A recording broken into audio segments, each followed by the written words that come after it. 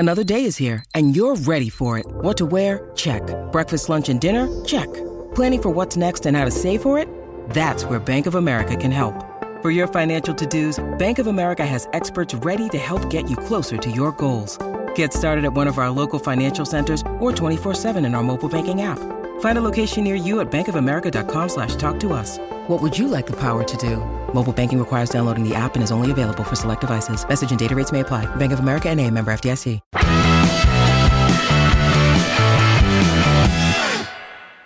Hello everyone, Rob Guest from Football.London here, and welcome to the latest episode of Gold and Guest Talk Tottenham, sponsored by NordVPN. As ever, I'm joined by Alistair Gold. Ali, how are you? Yeah, all right. It's been a busy month, which is why we must apologise. The podcast hasn't been able to get out pretty much purely because of logistics and where I've been around the world at various times covering Tottenham Hotspur. And it hasn't always kind of matched up nicely to do a podcast. But we're back now. We'll be back for the foreseeable future. And we've got lots to talk about because, whisper it quietly, but things are going quite well at Tottenham at the moment. Fingers crossed, touch wood, whatever superstitious stuff you guys do. But things are actually going quite well. So we've got loads to talk about and loads of little bits and pieces that I've seen and what we've gathered behind the scenes at Spurs, as well as what everyone's been seeing, because things, in the words of Harry Kane, seem to be moving in the right direction. Yeah, certainly. And as you were saying, I think probably about 3 weeks ago since the last podcast, it was certainly pre-South Korea, and we'll give you a bit of insight into Ali's trip into South Korea. Then last Saturday's 2-1 win at Rangers, and there's just plenty to talk about in the world of Tottenham at the moment. So let's start with South Korea. Obviously, your number one celebrity over there at the moment. You've overtaken Son by quite some way. George, just tell us about your trip to South Korea and I think what was a pretty memorable week for all connected with Tottenham. Yeah, it was an incredible week. And may I just quickly say, there's nobody on earth that could overtake Son as the most popular man in South Korea. Even you had K-pop stars turning up at the team hotel just to get selfies with him. He is just like a superhero there. He's just incredible. And when because probably the most insightful thing that we got to see in a football sense was watching a Conte training session, because it was our first real experience. And obviously, you know this very well. When we go and see like European training sessions, when they let the media in, we get to see a 15-minute snippet at the beginning, which is often just like a warm-up fitness thing. So to actually watch a 2-hour plus training session with Gianpiero Ventroni, the fitness coach, doing the, quite frankly, brutal things. I don't think Conte liked the word brutal being used in his training session, but they were, or grueling. Maybe we'll use grueling. But to see that in the flesh that was an eye-opener. To see some of the most fittest, biggest stars in the Premier League, like Kane throwing up at the side of the pitch, Sonny collapsing. Honestly, when Sonny collapsed during the runs that they were doing at the end, the entire stadium went silent. It was like, oh my God, they've killed Sonny kind of thing. It was just so scary. But no, Korea was amazing. Funnily enough, by the sounds of it, it wasn't actually as hot as it was back here for you guys. But humidity-wise, yeah, it was mad. It was just it was so thick, the humidity at times, which for those training sessions must have been very unpleasant. I think they looked every photo I saw of them coming off, they just looked absolutely like they'd been in a swimming pool kind of thing. But in terms of the tour itself, huge success on so many levels. You've got pretty much, we'll go for the one negative. The one negative, of course, was COVID with Basuma and Forster. Of course, you've got to mention that because it messed up their pre-season a little bit, and they had to hang around in South Korea as well in their hotel room for another couple of days after the team flew back. But in terms of positives, team bonding, all the new boys, Richarlison, essentially, Basuma and Forster before they got the COVID. They were all bonding. Sonny took them all out for a team meal, for a Korean barbecue, which was a nice moment. Hugo Lloris told me it was like a really good kind of, that's the exact word he had, a good moment when the team just got to relax away from the coaches and just have their own little time together. Fitness-wise on the pitches, Spurs are going to be one of the fittest teams in the Premier League, if not the fittest. Just what they're putting them through. Harry Kane says he's never been as fit in his life. That is something that Conte has brought to his game that no one else has been able to. And Poch worked him hard. So to say he's got better fitness than ever before is some statement. And then on terms of the impact, I think, for Spurs for decades to come in Korea is going to be huge as well, because you just saw the appreciation of what the Korean people had for Tottenham coming to their land, I guess. Sonny himself, when all the players and the staff arrived in their hotel room, Sonny had left little gifts and personal notes to them all, thanking them for coming to Korea. It's just such a big deal. And yeah, and as you kind of hinted at there, anyone connected with Spurs kind of had a little bit of celebrity status. There was like the staff walking around the hotel, even like guys from the comms team or the social media team, just because they had the Spurs badge on their tops.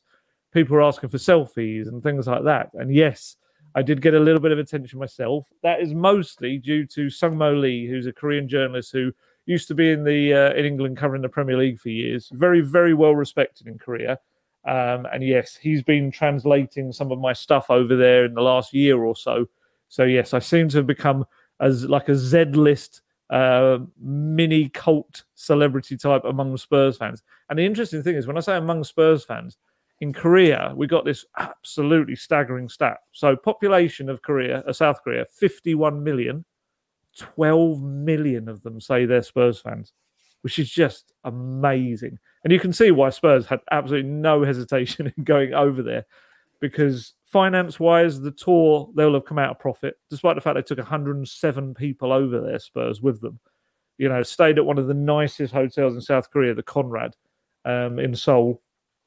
They will have come home in a profit. And also, for years to come, they say the games had over 100, I think it was 108,000 people attend them, sold out within 20 minutes, both of them. Everyone, all the South Korean fans wearing new shirts pretty much that I could see.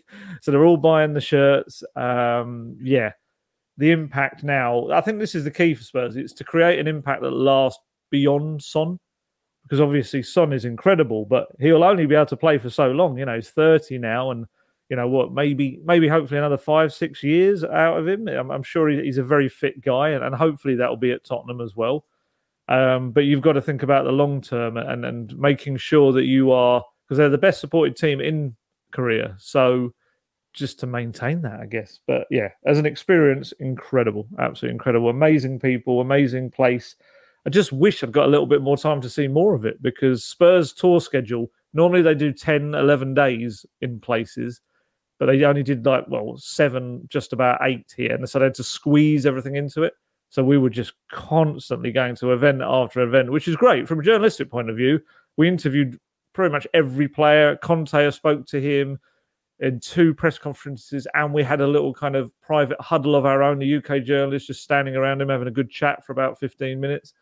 But yeah, I'd have liked a little bit more time to have a look around Seoul. And, as I keep telling my wife, it's not a holiday, but I would have liked to have the odd extra moment to have a little look around. But no, honestly, recommend South Korea for anyone. Then on the pitch as well, it was certainly good for Tottenham, a 6-3 win over Team K-League. It was sort of like a testimonial in the second half. Obviously, we live blogged the game, and you were doing updates in the first half. And I was saying to you, you proper done me in here. So I was doing the second half, and every player got changed. There was so many goals as well. But no, certainly a good 6-3 win. Harry Kane looking sharp in that game. Son as well. And then Conte gave the likes of Richarlison his first start. Brian Hill had a go from the off as well. So that was certainly a good win to start off the tour. And then Sevilla 3 days later, a 1-1 draw. Certainly wasn't a friendly. I think Son will agree with that after what happened at halftime with right back. I think it was Montiel, he was called. Obviously, Richarlison and Christian Romero coming in, sticking up for him, dragging him away. Yeah, it was brilliant from both of them. Yeah, it shows they've already, such a strong unit. Yeah, and obviously a bit of a shame they didn't hang on and get the win. But I mean, that was a fantastic goal from Ivan Rakitic there to make it 1-1. But Yeah, it's not just about the results in pre-season. It's about the fitness and just ensuring you are ready come the first game of the season. What's against Southampton? Just over a week away now. It's gone so quick this summer. It's a small so pre-season, isn't it? Yeah, it's crept up really quickly. And I think Spurs are certainly in a good place. Did play well against Rangers on Saturday, a 2-1 win. I mean, we might as well get straight into the game at Ibrox as you were there. Rangers 1-0 up at half-time. Probably a game where Spurs should have been winning at half-time, given the amount of chances they created. I know they were losing 1-0, but the good thing is they were creating the chances. The fact is, they just didn't take them. But some brilliance from Harry Kane in the second half ensured they got the win. I mean, what did you make of the win in Glasgow? Yeah, very different to the Korean games. Although one thread that kind of runs through them all is, I think Conte has very deliberately picked matches. He kind of hinted that this was the way he does it. Picked matches where the intensity is not going to really be like a friendly. Like you say, other than that second half against Team K-League, every game has just had that little bit of intensity and bite to it. And even Team K-League, all of their players are mid-season. So they're all sharp and fit, and they're not lacking in fitness at all. So even that in itself was good for Spurs. Then against Sevilla, yes, some tasty challenges going in, and a little bit of kind of niggle around the game, and people getting annoyed with each other, which naturally raised the intensity. And then at Rangers, amid the pouring Glasgow rain, it was an incredible atmosphere. It was full house, sold out. The kind of the old enemy type thing, England versus Scotland. And yeah, the intensity was there from the start. Rangers clearly wanted to make an impact. Again, they're ahead in their pre-season. They're a week ahead because their season starts this weekend. So another good test for Spurs. And yeah, like you say, Spurs should have been away in the first half with efforts. I think Sonny set up a couple of chances. Højbjerg, I remember, whacking one past goal. Kulusevski kind of stumbled into a weak shot that the keeper saved that probably could have had a better shot than that. There were a few moments. But then, yeah, we just saw the class of Kane and Son come out in the second half with Sonny setting up Kane for two. And that first goal was just vintage Kane. It was beautiful. And then we had the lovely moment, which, throughout the fans, I spoke to some of the Spurs fans afterwards, and the Rangers fans were giving them some during the game. They were doing various things as well to try and wind them up. But when it came to Kane and Son both getting substituted, I think about 10 minutes to go, they rose and gave them a standing ovation, which was just class. And bear in mind, if you think about the rivalry between Scotland and England, they were giving a standing ovation to the England captain as he walked off. And I just think that shows the class of the players, and the appreciation of the Rangers fans to, not to knock the Scottish League or anything like that, but they are watching two players who Giovanni van Bronckhorst afterwards called among the top 5-6 strikers in the world, attackers in the world, just world class. And you don't get to see that every week, in the Scottish League, of course not. So that was a lovely moment as well, and some bright performances as well. I thought Kulusevski was very good first half, very bright. He looks like he's getting sharp. Thought even Perisic, even though it was only a half-hour cameo, was terrific. He really showed what he's going to bring. He is, bearing in mind he's been out since May with that calf injury. He came back and he looked like one of the fittest players on the pitch, obviously, albeit for just half an hour. He was pressing high up the pitch, making tackles, did an overhead kick that went over the bar. In the last seconds, dinked in a lovely cross for Richarlison, who headed over. Headed at the keeper. What did he head over? I can't remember now. I can't remember. It wasn't a goal, anyway. And Richarlison, again, showed his versatility. I think I've been impressed with him in all three games. He hasn't scored yet, but he's always looked a threat. He's always looked dangerous. He's played in every role in the front three so far. Looks like they're going to try and use him as the Kane backup as much as possible, unless someone else pops up in the market in the coming weeks. He played well. I'm trying to think who else impressed me. Obviously, Lucas Moura is the right wing back. We've seen a little bit of that over these friendlies. I'm still undecided on that. I think definitely when you're chasing a game, I think as an attacking option, I think he could be good there. I'm not entirely convinced I'd start him there. Do you know what? I was thinking this the other day. If you could scientifically or genetically mutate Lucas Moura and Emerson Royale together into one play, you'd have a really good wing back, because I think Emerson Royale, obviously very solid defensively. He's a good defender, good solid fullback. Give Lucas Moura's attacking tendencies, shove them together, and Lucas Moura's heading ability, I think, and you'd have a really, really good wing back. I'm intrigued to see what happens this weekend out in Israel with Roma and who he goes for, because I think you'd expect whoever he picks at right wing back is likely to be the person that starts against Southampton the following weekend. And obviously Jed Spence came on for the last 19 minutes.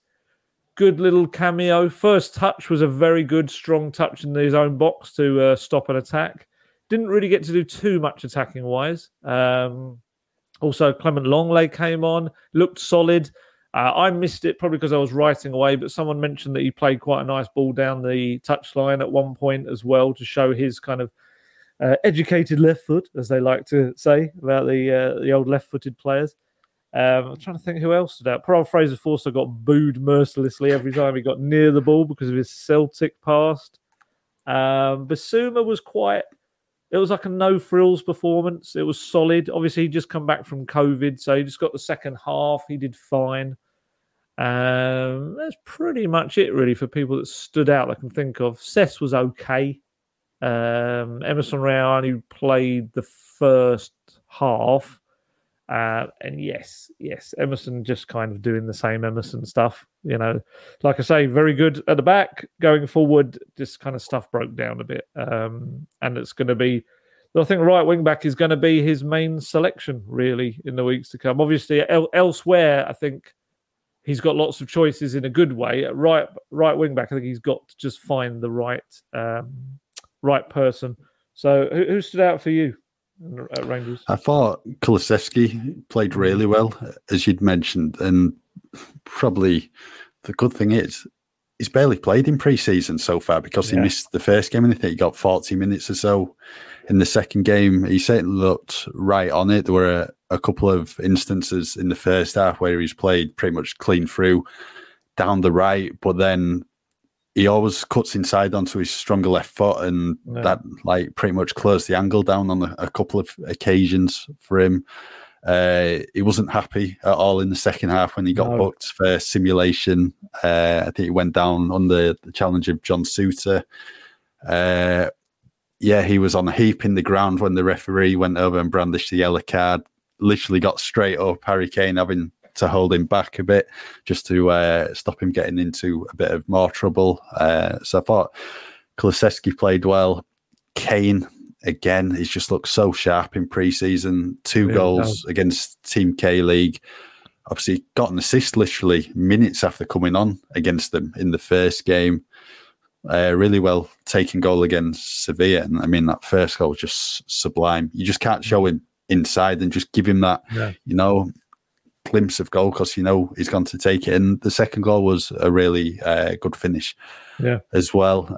Just going back to what you were saying about Emerson, I think the first 45 minutes highlighted why it was imperative for Spurs to bring in, a right wing back this summer, because there were a couple of opportunities. I think it was one in the first 10 minutes. It was a break down the left and the ball ended up on the right. Emerson, really, really good position in the box where he should have shot.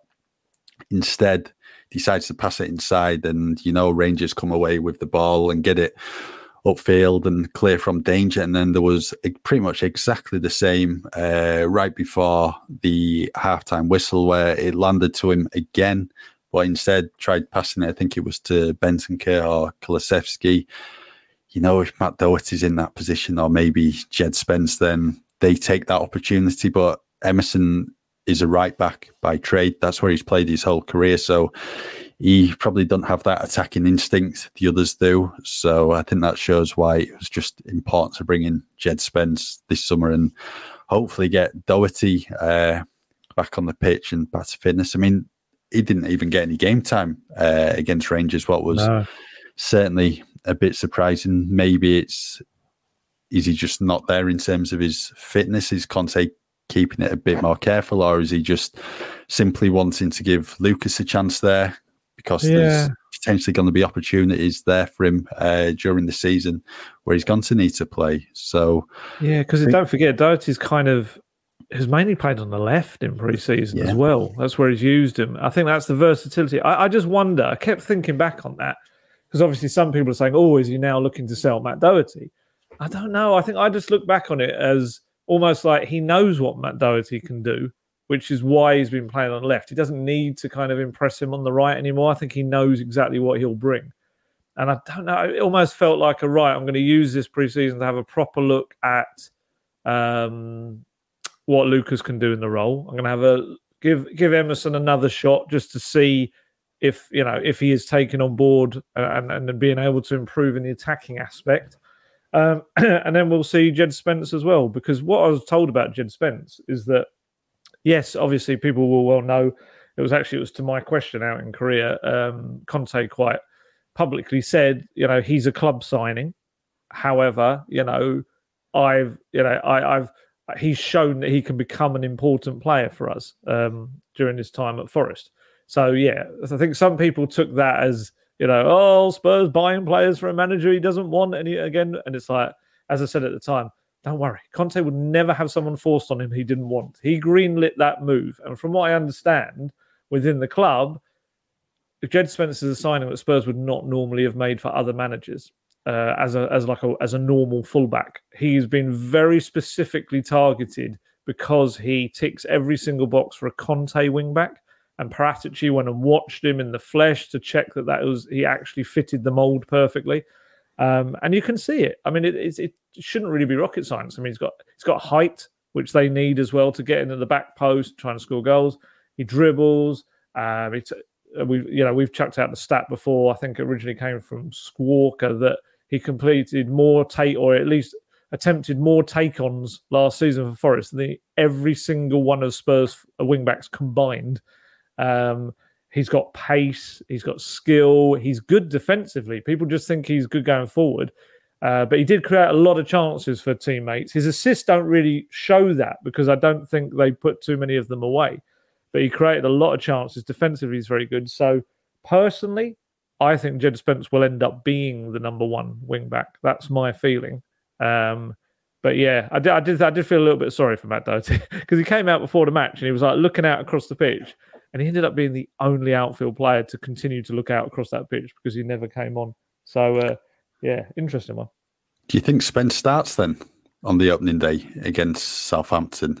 It depends on this 2-week period from the Rangers game onwards. Because I think what they've been doing, from what I understand, they've been doing like little inter-house kind of matches on the training ground with everyone involved and trying to get the match fitness up of some of the new boys and things like that. So what Spence has been doing during those training sessions and those kind of, they're not really matches. Normally those kind of games, they split them up into thirds. They're like half an hour each way kind of thing.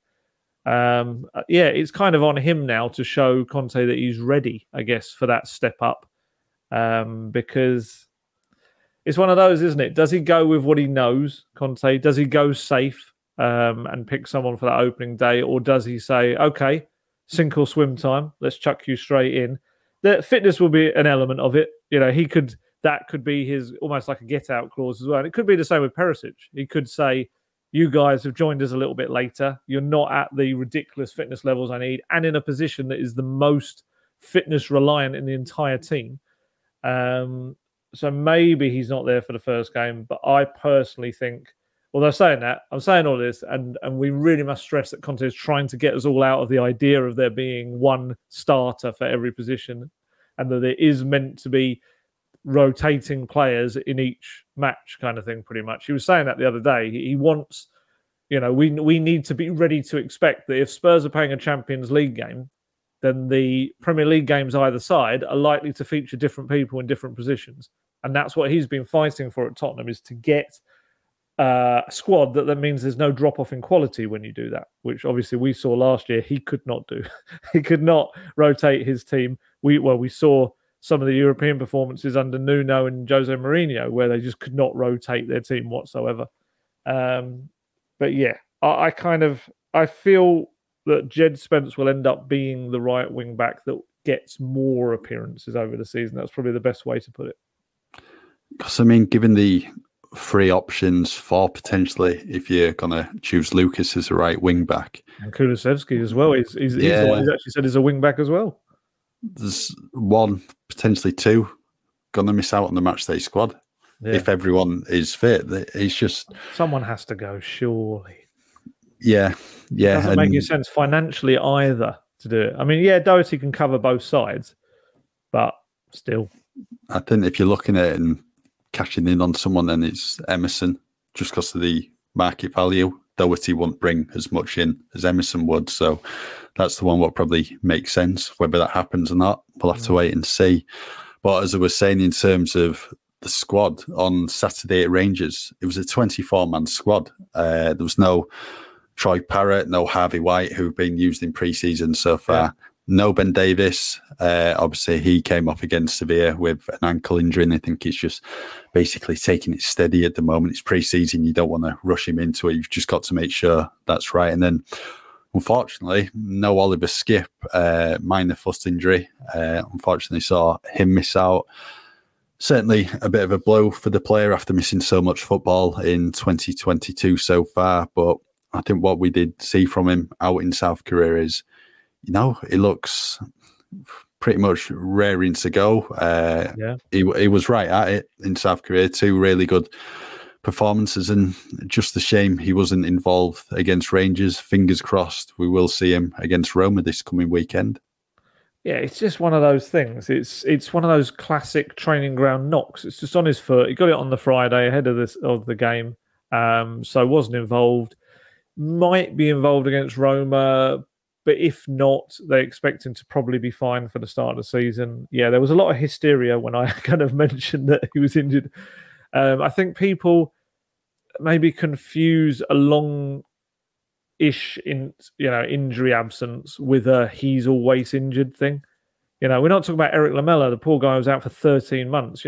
Skippy was out for 3.5 months with this pelvic injury, which mainly was because, in hindsight, they probably didn't deal with it in the way that ended up being the right way to deal with it. And that's all it was. That's not his fault. There's nothing he can do about that. And other than that, yeah, he had the broken metatarsal at Norwich, the penultimate game of that previous season. So he missed 1 match with that. So, yeah, so he's had this 3.5 month spell out. And I think because people were so frustrated because they felt he was coming back and then he wasn't, which was none of his responsibility or fault whatsoever. And then because he misses thus far 2 games in friendly in pre-season, I think people are some of the comments are on social media. I don't normally, me, I don't normally tweet kind of like saying, "What are you doing?" people things, but I just saw some of the tweets were like, "He's already finished. His body can't handle the Premier League. He's never going to be a proper player because his body can't handle it." And you're like, poor kid, he's 21 years old. He had 1 injury, which technically wasn't even really a serious injury. It was just one that dragged on because it wasn't dealt with when it kind of probably should have been. It ended up needing the little minor surgery, which has fixed it completely. And yeah, God, we've all played football matches where someone's kicked our foot or something and we've had a sore foot. That doesn't mean his body's broken. Skippy's going to have a big season ahead. Conte is a big fan of Skippy, believes he can be one of the top Premier League midfielders out there.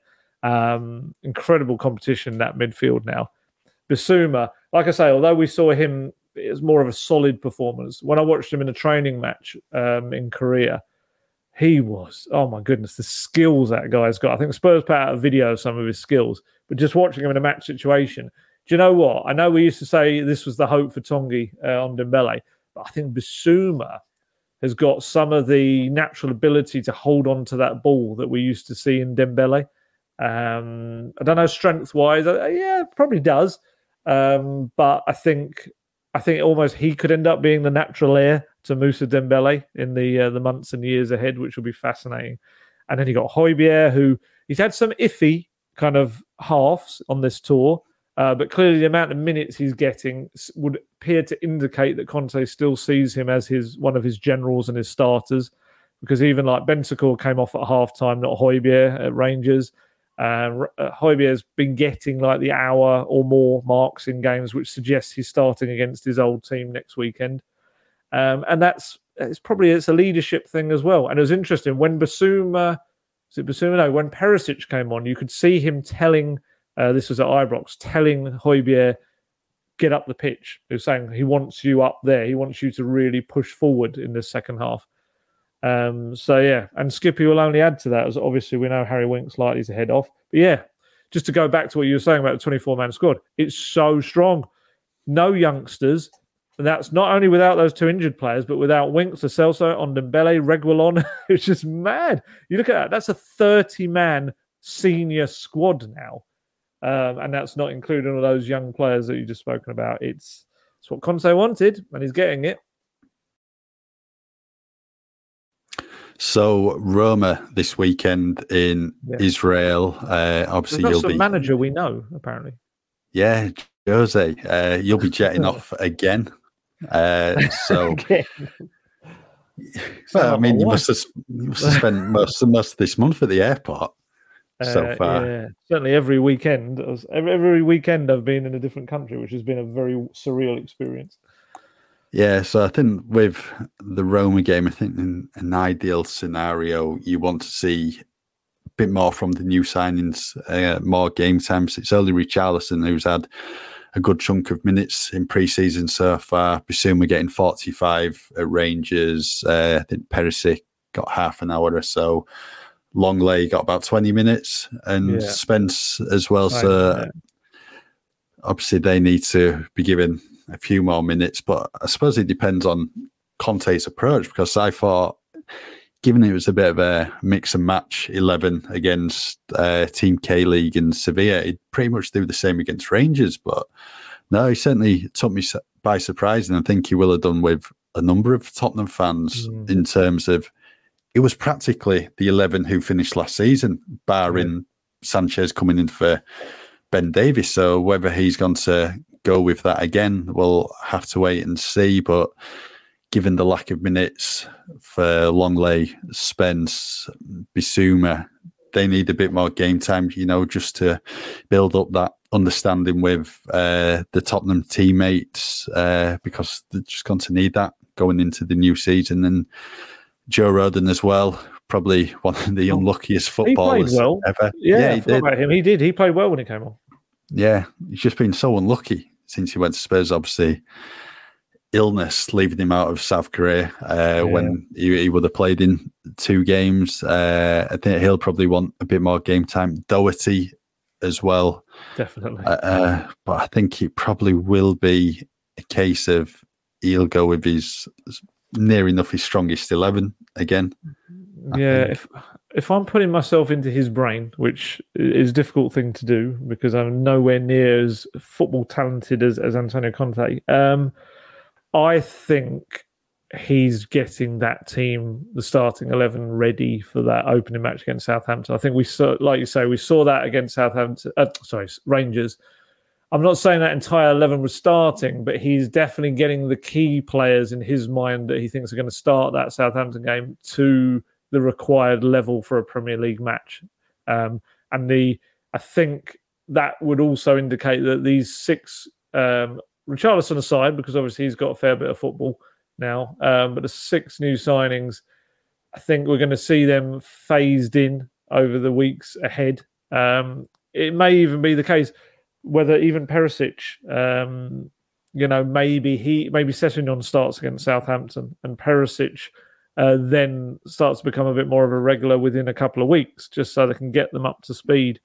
I do feel that. I feel the Roma team, the team we're going to see against Roma, is going to be there or thereabouts the team that we see against Southampton. Obviously, he'll do the odd surprise, no doubt, just to mix it up so Southampton can't read him completely. The interesting one, I think, will be on the left of the back three, because obviously Davinson Sanchez has been playing there every game with mixed success in the early games. He was like it was just like someone had flipped a switch on him against in the first two games, especially. He was like, it was a friendly, and he was raging into tackles. He was so angry for some reason.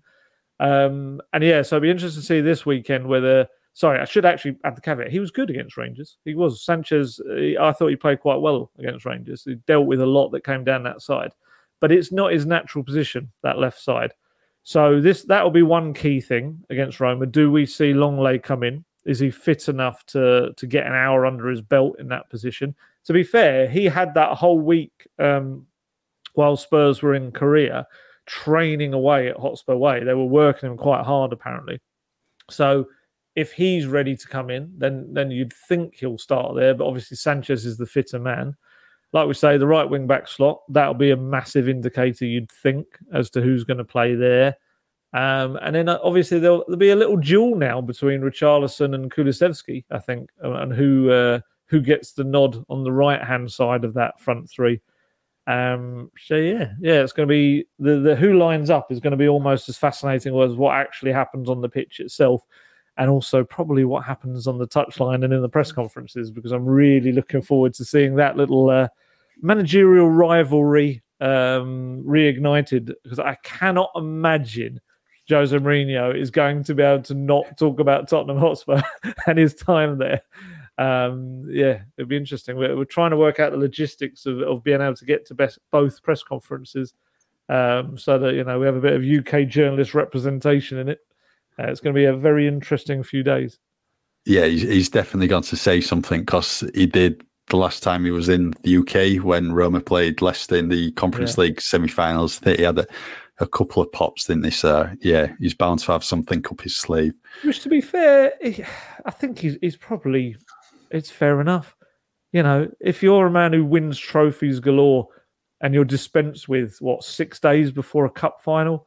I can completely understand why he's going to be a little bit sort of bitter in a way, but have a thing or two to say about the scenario. So that's going to be a fascinating, and also to see the backing that Conte's had in having 6 players in before the friendlies have even finished. I'd be intrigued to know what he thinks about that. Right, before we get into more at Tottenham Hotspur Stadium, Ali, obviously we're sponsored by NordVPN now. Do you want to just tell us the benefits about using them? Yeah. Obviously, I've used NordVPN in the past. People that listen to this know that I have. Certainly on previous pre-season tours, they've come in very helpful to be able to head abroad and be able to still essentially sign in as if you're at home. Because the point of these virtual private networks is that you're able to be wherever you want to be, despite wherever you are. It's a very interesting thing. So you can, let's say, still be able to watch, your apps from home and things like that, and use them as if you're at home, because you can set your phone to being back in the UK while you're in a different country, and you can use it, I think, just mainly for security as well, and keeping everything safe on your phone. It's a very or your laptops or whatever you use it for, tablets. It's a very secure way to operate in a world where, unfortunately, people seem intent on taking our information as much as they can and things. So, yes, I'm certainly someone that has used NordVPN in the past before they became our sponsors. Now, we've been very fortunate with Nord as well in that respect. They sponsored our tour to South Korea. They're sponsoring this podcast now for the foreseeable months. And yeah, it just so happens that I was using them anyway beforehand. So I'm able to speak about what a very handy outfit they are. And certainly it's an app I've got on my phone, which certainly with all the traveling has come very helpful as well. And from what I understand from other people, it's not something I do, but obviously you can watch various things from other countries as well. Whether that be sports, movies, whatever it is you choose to do. Because obviously your tablet or phone can believe it's in another country because of the rerouting of it all via the VPN. So yeah, it's a very cool service. Yes, at the end of this, then Guest is going to tell you how you can get a discount on it as well. So, NordVPN, we're very happy to have them on board as our sponsors. Right, there was some good news at Tottenham Hotspur Stadium on Monday with Ben Davies signing a new 3-year contract at the club that takes him to the summer of 2025. If he manages to see out that deal, that'll be 11 years in N17. And for a player who certainly divided the opinion of fans in the past, perhaps someone who's not truly appreciated by many, pre-Antonio Conte, I mean, that's some going. If he can do 11 years in North London, I think it's fully deserved. This new contract, I think, has been absolutely outstanding in the back three. He's still been able to, get forward, given what Conte wants from his players in the back three, and he's just delivered some towering performances. I think the one what probably sticks out is Liverpool towards the end of the season, what helped him get the point, what they put towards getting in the top four. And, he's done the same on international duty for Wales and helped them qualify for the World Cup at the end of this year. And, I think a lot of Tottenham fans now are probably seeing what such a good player Ben Davies is, and he certainly deserves all the plaudits he's getting, and certainly the new contract as well. And I think you'll certainly agree with that assessment. Yeah, definitely. There are players in football that sometimes fans don't quite get, but managers adore. And I think Ben Davies is one of these. You speak to any of Ben Davies' managers, whether it's at club level, international level, and they will say he is just a hugely important player for them. For the, maybe the younger crowd, perhaps, maybe those who, like their FIFA and their Football Manager and things like that, he's not one of the players, you're probably going to buy on games like that and stuff like that. And I get that. He's not a headline maker. But what he is, he's an incredibly consistent player. And sometimes having a player who's always going to be a 7.5, sometimes an 8 out of 10 every single week for you can be much more important than someone that can be an 8 or a 9 or a 10, but then other weeks can be a 4 or 5 or a 6 kind of thing. And he's a big experienced voice now in the dressing room. He's a very clever guy. And I think Conte's kind of remolding him into his Azpilicueta figure has been just a massive change for him. I think I go as far to say, as a left back, I think he was, solid and dependable, no frills, but maybe was never going to be first choice in that role. Whereas I think as a left-sided centre-back, especially this kind of left-sided centre-back, which is a bit different from his Wales role, it's got more of an attacking responsibility as well. I think in this Azpilicueta role, he has got the chance, especially this season up against Longley, he's got the chance to make it his own. He was superb at times last season. Like I say, I think he moved up from that 7.5 player. Definitely, I remember both of us giving him in our ratings, getting 8s and 9s and things like that in quite a few games. Remember that Leeds match when he sprinted back after Lloris had made a bit of a blunder. I think Cesc got to the line, but it was Davies who made the block. Was it on Dallas, I think? It was Stuart Dallas, yeah. And made a terrific block in front of an almost open goal. He's just been superb, and this is so richly deserved. It's such a cliche, but you need players like Ben Davies in your squad.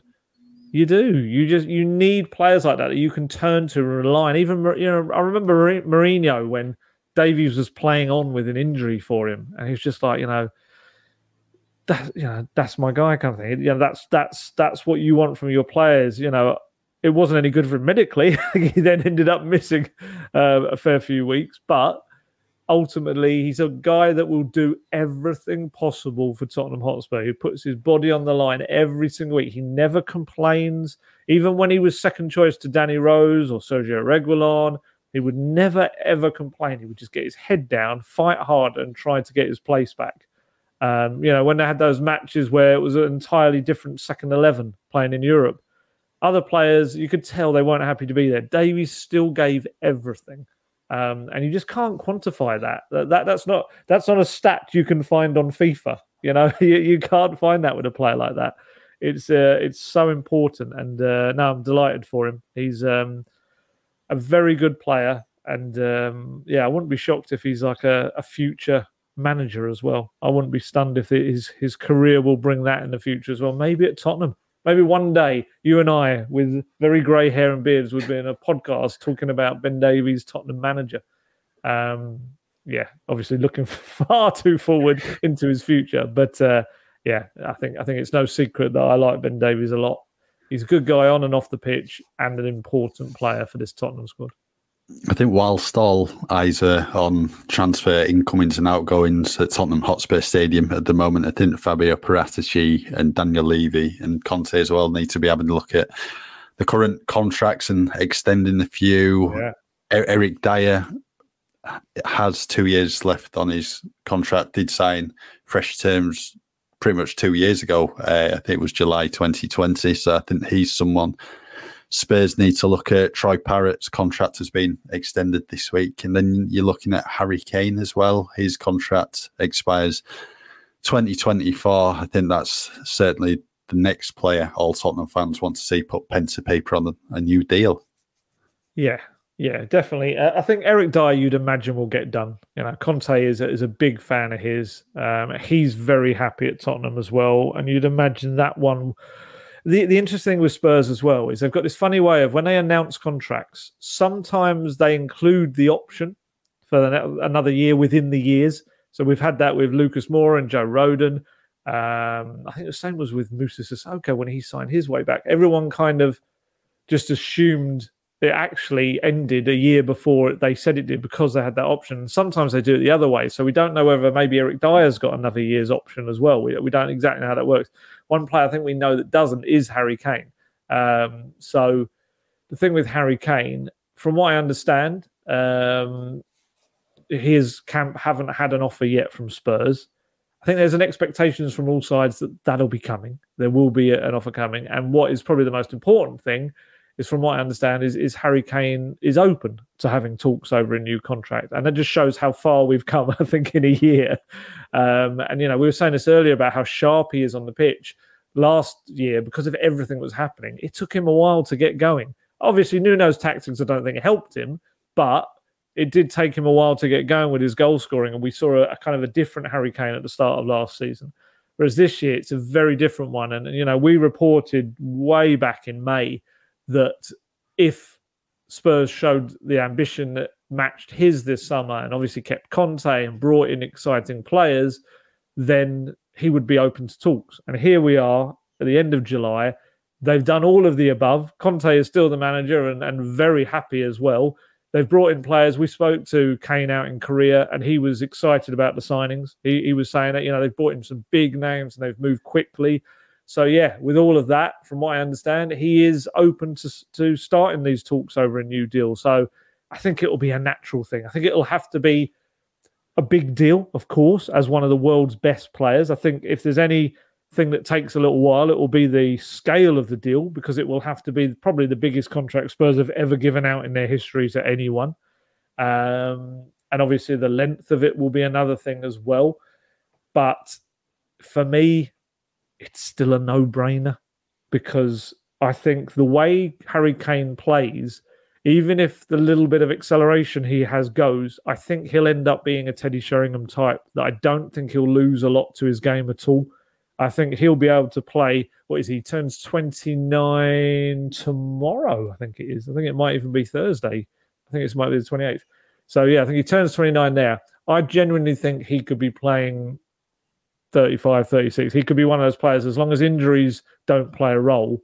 I think his game isn't reliant. It's not like a Michael Owen back in the day. He's not reliant on pace. So it's one of those where I think if there's anyone that should get a long-term deal as Spurs, even as they're only a year away from 30, I think it is Harry Kane. Just get it done. Get it done. Can you imagine? You have all these contract reveal videos and all this sort of stuff. Oh my goodness, the Kane one's just going to be off the chart. I remember the last one. Didn't they do it on the new stadium? While they were building the stadium, it was on the screens or something. That was his reveal video. I feel like something like that. And the year was on it, 2024. Wouldn't it be great if we saw something like, I don't know, 2028 or something like that? And something cool. But yeah, definitely get that done. Sonny obviously got a new one last summer. You do wonder with his progression whether he ends up getting a new one as well in the coming 12 months or so. But yeah, get the Harry Kane one done. If all parties want it to happen, hopefully we won't be looking that long. I know, yeah, they've had a busy summer. We'll give them that. They've been doing a fair bit. And the focus, no doubt, is also on still getting players out the door as well. But yeah, get the Harry Kane contract done, I say. I mean, if they could get that done sooner rather than later, then what a summer for the club. Oh, yeah. But best summer ever, do you think, for Tottenham? Well, yeah, certainly in modern era. You just have to see how the season goes, because 2 years ago, everyone was raving it's a 9 out of 10, 10 out of 10 transfer window, obviously with Bale coming back and all the signings. And then, 9 months down the line, Spurs didn't finish in the top 4. So you've just got to see how it goes. But everything is looking good at the moment. Yeah. Right. Moving on to a future Tottenham striker, Troy Parrott. This week on Monday, he has joined Championship side Preston North End on a season-long loan deal. He's had a number of interest in him. I think we reported Middlesbrough, QPR and Swansea City. We're all looking after him after such a good year on loan at MK Dons last campaign. I think this is a terrific move for both parties. Just looking at it, he's going to a club who play really, really good football, very similar to MK Dons in terms of it's a possession-based team who want to play that attacking football. The system's slightly different, but they do operate with a 3-man defence and wing-backs. He's going to work under Ryan Lowe, who was a striker himself in the EFL, had a number of clubs. Really, really good striker back in the day. So obviously you can learn from him, take tips from him, because he'll know what to do. And then you've got Cameron Archer, the young Aston Villa forward, was at Preston last year. Enjoyed a really, really good loan spell. I think it was 7 goals and 1 assist in 20 games for them. And Preston, in the first few months of last season, did struggle. But when Ryan Lowe came in, I think it was the start of November, they only lost 6 games after that from then until the end of the season. So Preston, for me, I think might be one of the dark horses for the playoffs. So I think it's a really, really good move for Parrott. And, if everything does click, hopefully he can replicate what he did for MK Dons, but get a few more goals. And I think what also is going to help him, there's a bit of an Irish connection there as well. Alan Brown, Preston captain, plays for the Republic of Ireland. Robbie Brady, Sean Maguire as well, 2 players who he knows from international duty, are also there. So fingers crossed he'll be able to, settle into life at Deepdale very quickly. They do actually start their season this weekend against Wigan away. So, yeah, I think for both clubs, this could be a really, really good move. Yeah, it's a terrific one. We kind of got wind of it up in Glasgow because obviously he wasn't part of the tour squad. And yeah, we knew that the loan move and the new contract was on the way, and that Preston appeared to be the team he was heading to. And yeah, so went up there for his medical on, was the Monday, all done pretty quickly. Like you say, quite an Irish influence in that squad, which is good for him as well. There's about 3 or 4 players in there. I don't think fitness-wise he'll have any issues in being ready for the start of the season. He was one of the fittest players out there in Korea. We saw those pitch-long runs, and certainly the very last one that I saw on the Monday, he was leading the way in the 40-second pitch-long run.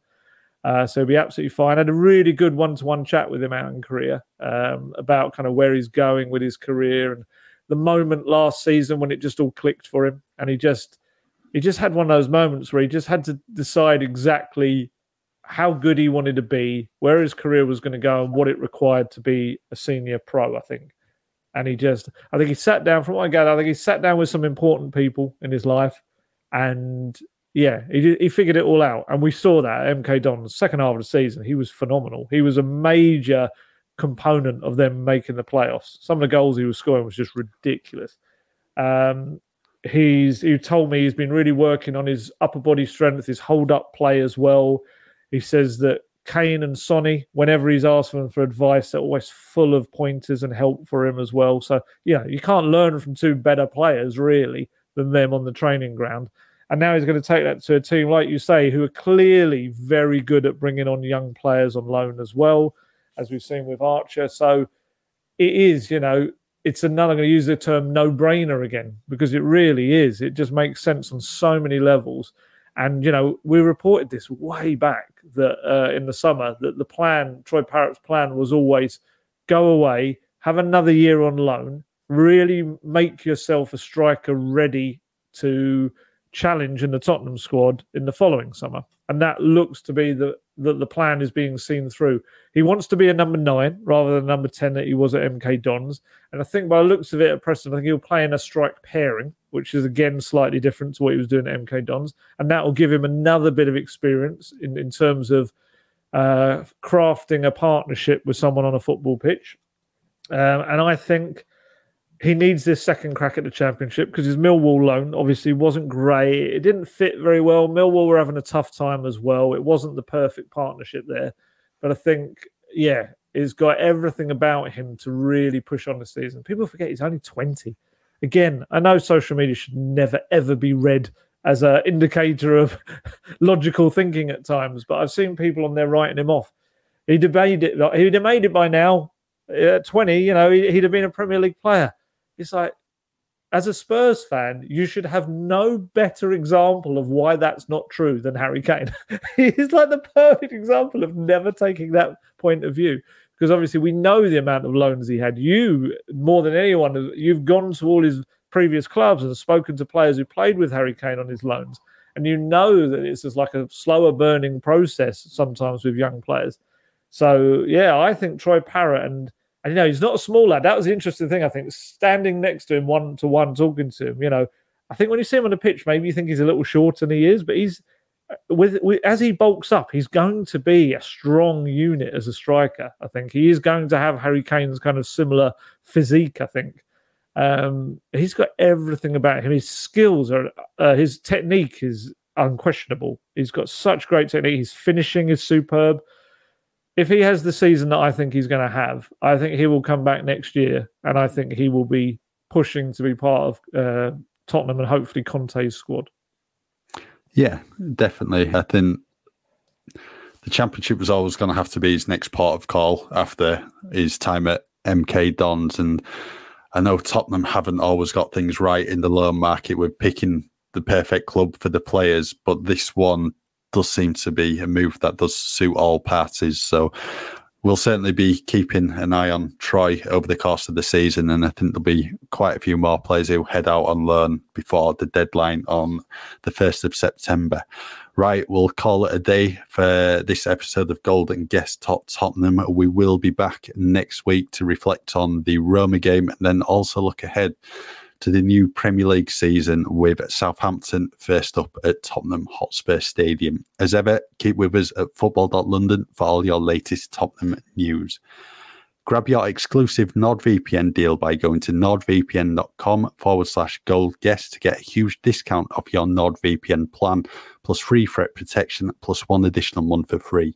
It's completely risk-free with Nord's 30-day money-back guarantee.